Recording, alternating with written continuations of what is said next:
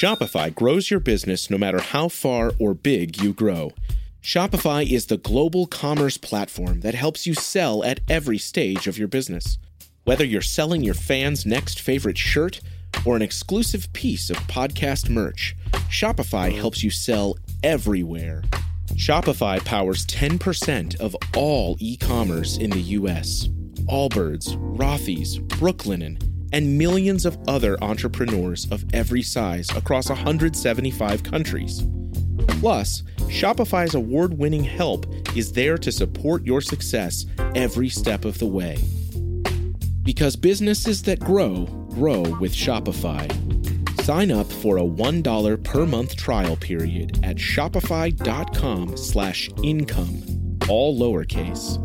Go to shopify.com/income now to grow your business, no matter what stage you're in. Another day is here, and you're ready for it. What to wear? Check. Breakfast, lunch, and dinner? Check. Planning for what's next and how to save for it? That's where Bank of America can help. For your financial to-dos, Bank of America has experts ready to help get you closer to your goals. Get started at one of our local financial centers or 24/7 in our mobile banking app. Find a location near you at bankofamerica.com/talktous. What would you like the power to do? Mobile banking requires downloading the app and is only available for select devices. Message and data rates may apply. Bank of America N.A., member FDIC.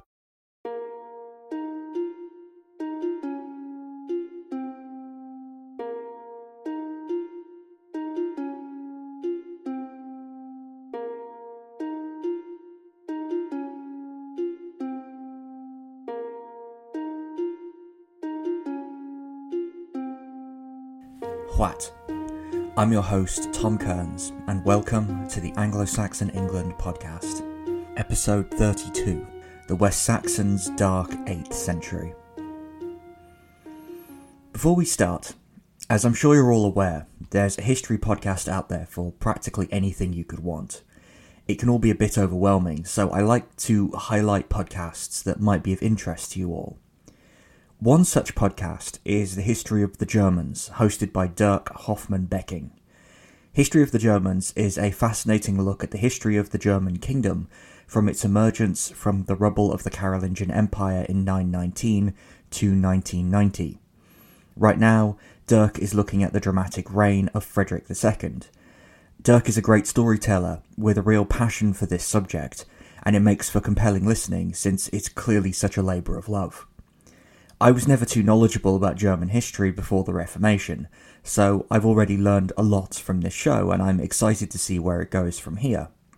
If you enjoy this show, I'm sure you will also enjoy The History of the Germans, available now on whatever podcast platform you use. Now, on with the show.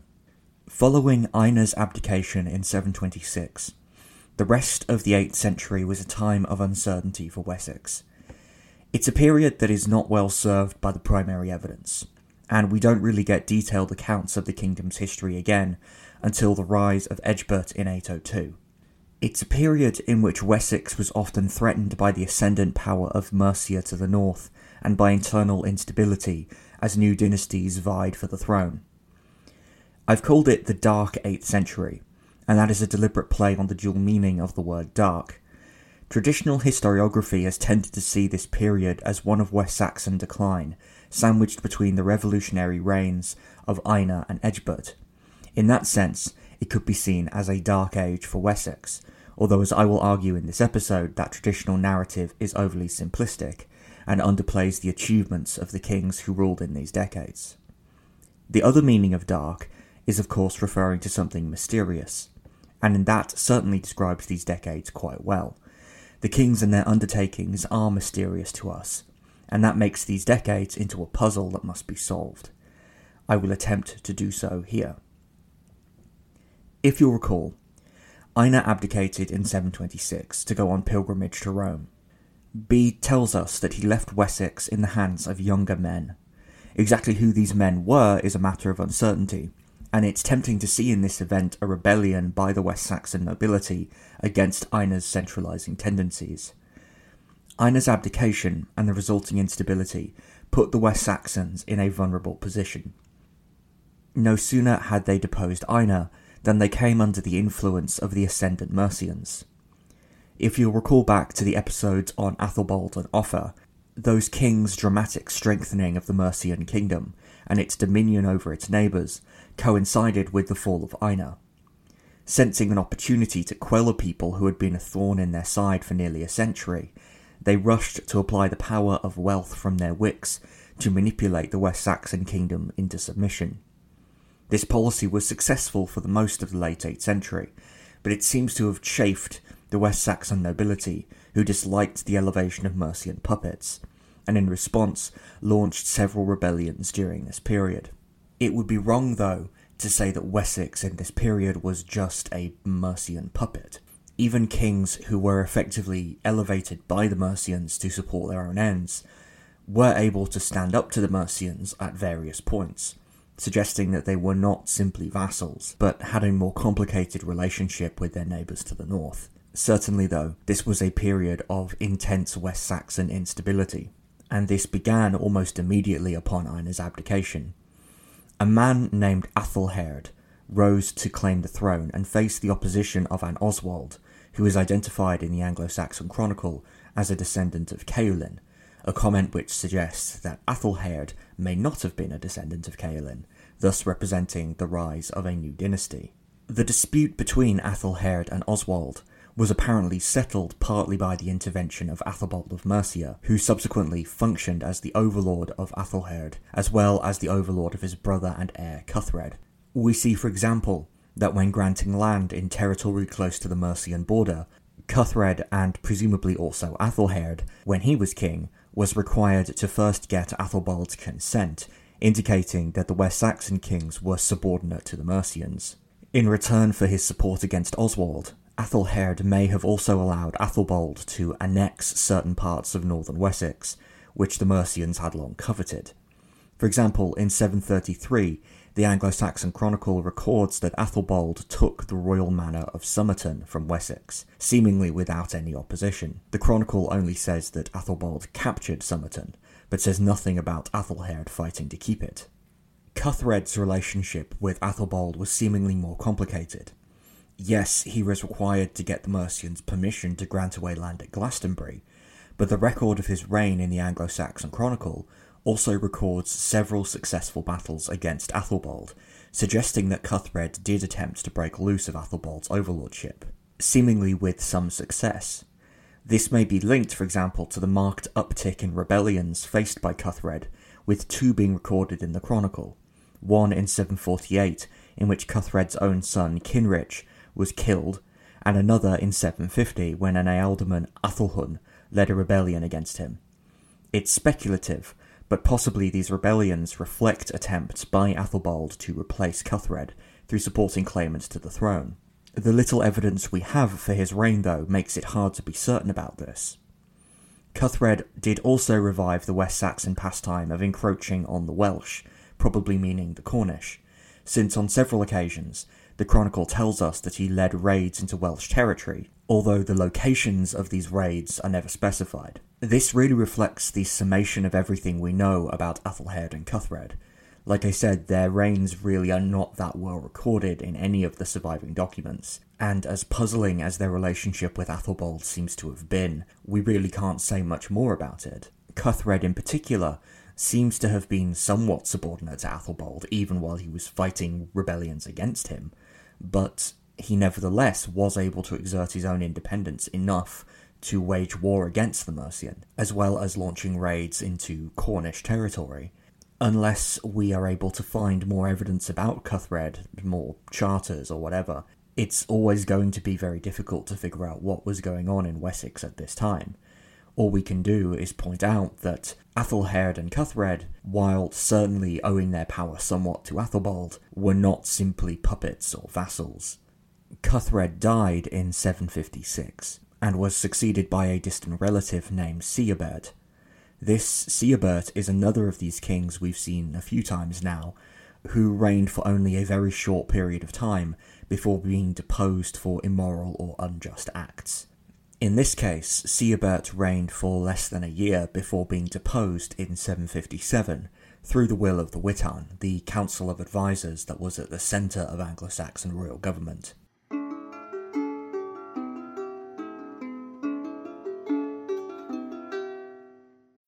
When you need mealtime inspiration, it's worth shopping Kroger, where you'll find over 30,000 mouth-watering choices that excite your inner foodie. And no matter what tasty choice you make, you'll enjoy our everyday low prices, plus extra ways to save, like digital coupons worth over $600 each week. You can also save up to $1 off per gallon at the pump with fuel points. More savings and more inspiring flavors make shopping Kroger worth it every time. Kroger, fresh for everyone. Fuel restrictions apply. With the Lucky Land Slots, you can get lucky just about anywhere. This is your captain speaking. We've got clear runway and the weather's fine, but we're just going to circle up here a while and get lucky. No, nothing like that. It's just these cash prizes add up quick. So I suggest you sit back, keep your tray table upright, and start getting lucky. Play for free at LuckyLandSlots.com. Are you feeling lucky? No purchase necessary. Void where prohibited by law. 18+ terms and conditions apply. See website for details. I want to take this time to thank all of you who are listening to this. It really means so much to have anyone listening to this. In particular, I would like to thank our patrons over at Patreon. So Janet Kearns, Jennifer Ross, Raymond Rodriguez, Patricia Scott, Wilfrith, Bruce Goodmanson, Adam Getzendana, George, Brandon Johnson, Flynn Hartwick, Holly Sinclair, Dante, Kathan, Bluebell, Grace M. Teresa, Che Christian Padron, Claire Hamilton Russell, Cameron Bradley, Deacon Diedrich, Evan Shriver, and Eric Eller. Thank you so much for your support. It really means the world to me. And to anyone else who's listening, if you enjoy this, if you enjoy what I'm doing here, then any kind of help or support you can give would be greatly appreciated. Even if it's just a like or a comment or a review or a subscription on whatever platform you're listening to this on. If you have it in your ability to donate over on Patreon, that is also greatly appreciated. If you do, you'll get access to lots of bonus stuff like transcripts, bonus episodes, ad-free episodes, and more stuff to come in the future. Absolutely anything from anybody helps, and it's all deeply appreciated. Thank you.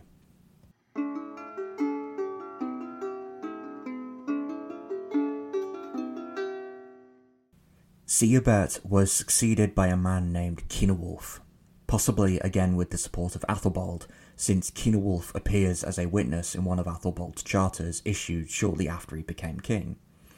However, Athelbald was murdered in 757, and this threw Mercia into a period of instability, and allowed Cynewulf to assert his independence by invading and retaking parts of Berkshire that Athelbald had annexed during Athelhaird's reign.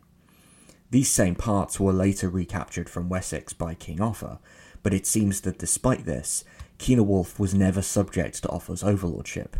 On the contrary, during his reign, Cynewulf seems to have engaged in a policy of strengthening Wessex militarily and economically against Mercia. He did this particularly by minting scheaters, seemingly modelled on the revised coins issued at the same time by Eadbert of Northumbria, possibly indicating economic cooperation between the two in an attempt to isolate Offa's Mercia. Cynewulf's ascension to power in 757 is recorded in the Anglo-Saxon Chronicle by one of the more puzzling entries in the entire text.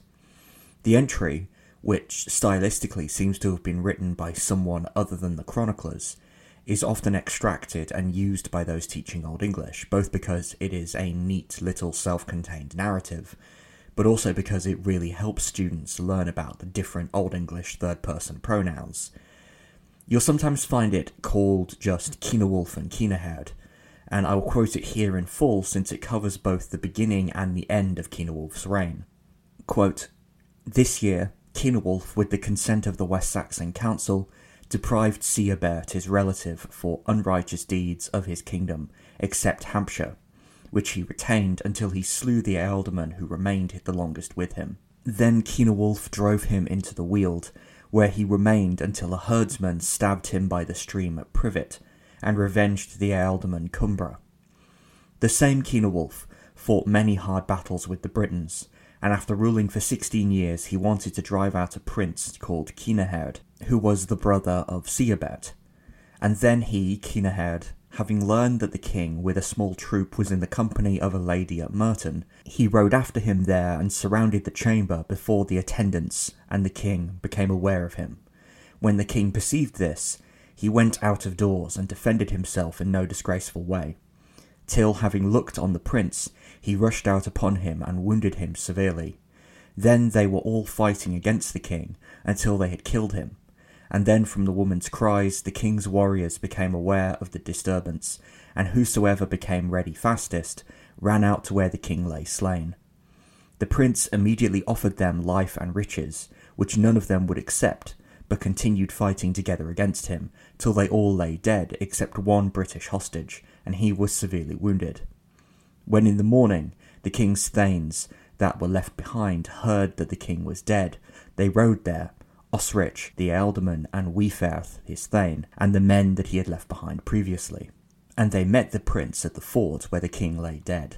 The gates, however, were locked against them, which they attempted to force, but he, Kyneherd, promised them their own choice of money and land, if they would grant him the kingdom, reminding them that their relatives were already with him, who would never desert him. To which they answered that no relative could be dearer to them than their lord, and that they would never follow his murderer. Then they offered that their relatives may have safe passage. They replied that the same request was made of their comrades that were formerly with the king. Then they said this, that they would not pay attention to that any more than their companions who were killed with the king. Then they were fighting around the gates until they fled inside, and they killed the prince and the men who were with him, all except for one who was the ealdorman's godson, and saved his life, and he was often wounded." End quote. In total, Cynewulf reigned for 31 years, his death occurring in 786. With his removal, Offa sensed an opportunity and moved in to assert his influence over Wessex by supporting the rise of a West Saxon noble named Beorhtric. This Beorhtric was soon married to one of Offa's daughters, and with him chaired the synod at Chelsea, which greeted the papal legates in 787. See the Offa episode for more information on that. Under Beorhtric, Wessex seems to have effectively become part of the Mercian Empire. Lands along the border with Wessex were now being directly administered by Offa, as his charters indicate, and Offa's coinage seems to have flooded West Saxon markets, suggesting economic domination also.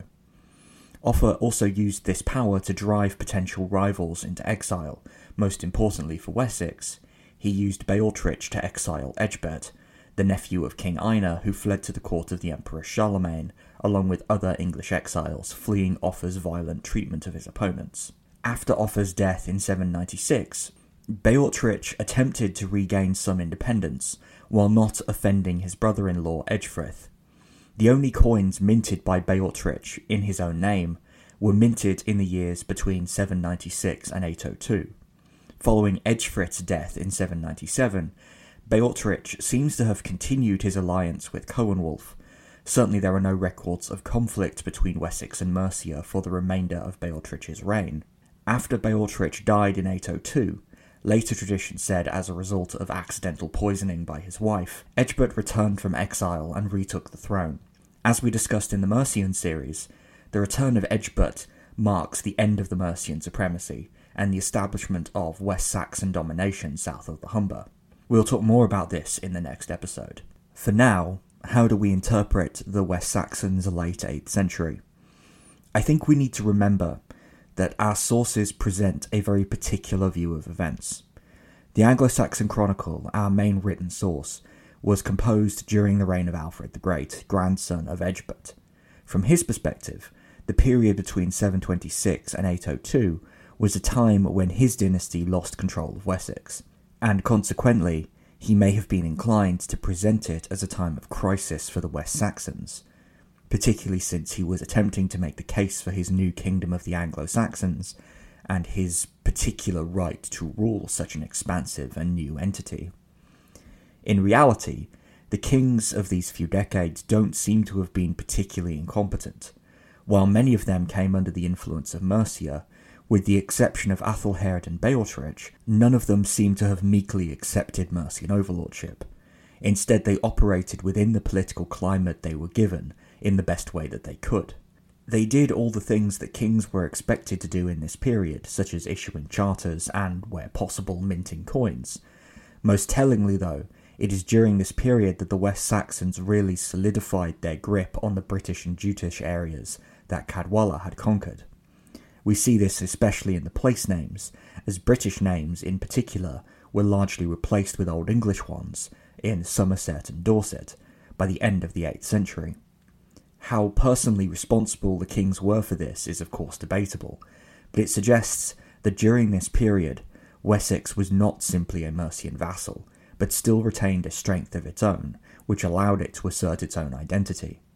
So in summary, the kings of this period are certainly poorly served by the primary evidence, but we should resist a temptation to see in this a truly impartial view of history. It's the norm for this period for primary sources to be few and far between, and especially with the Anglo-Saxon Chronicle, we must be wary of later political biases colouring our reading.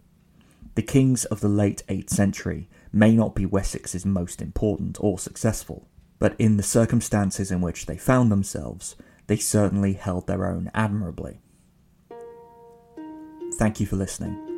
I hope you've enjoyed this episode of the Anglo-Saxon England podcast. Once again, I've been your host, Tom Kearns, and I hope you will join us again for the next episode.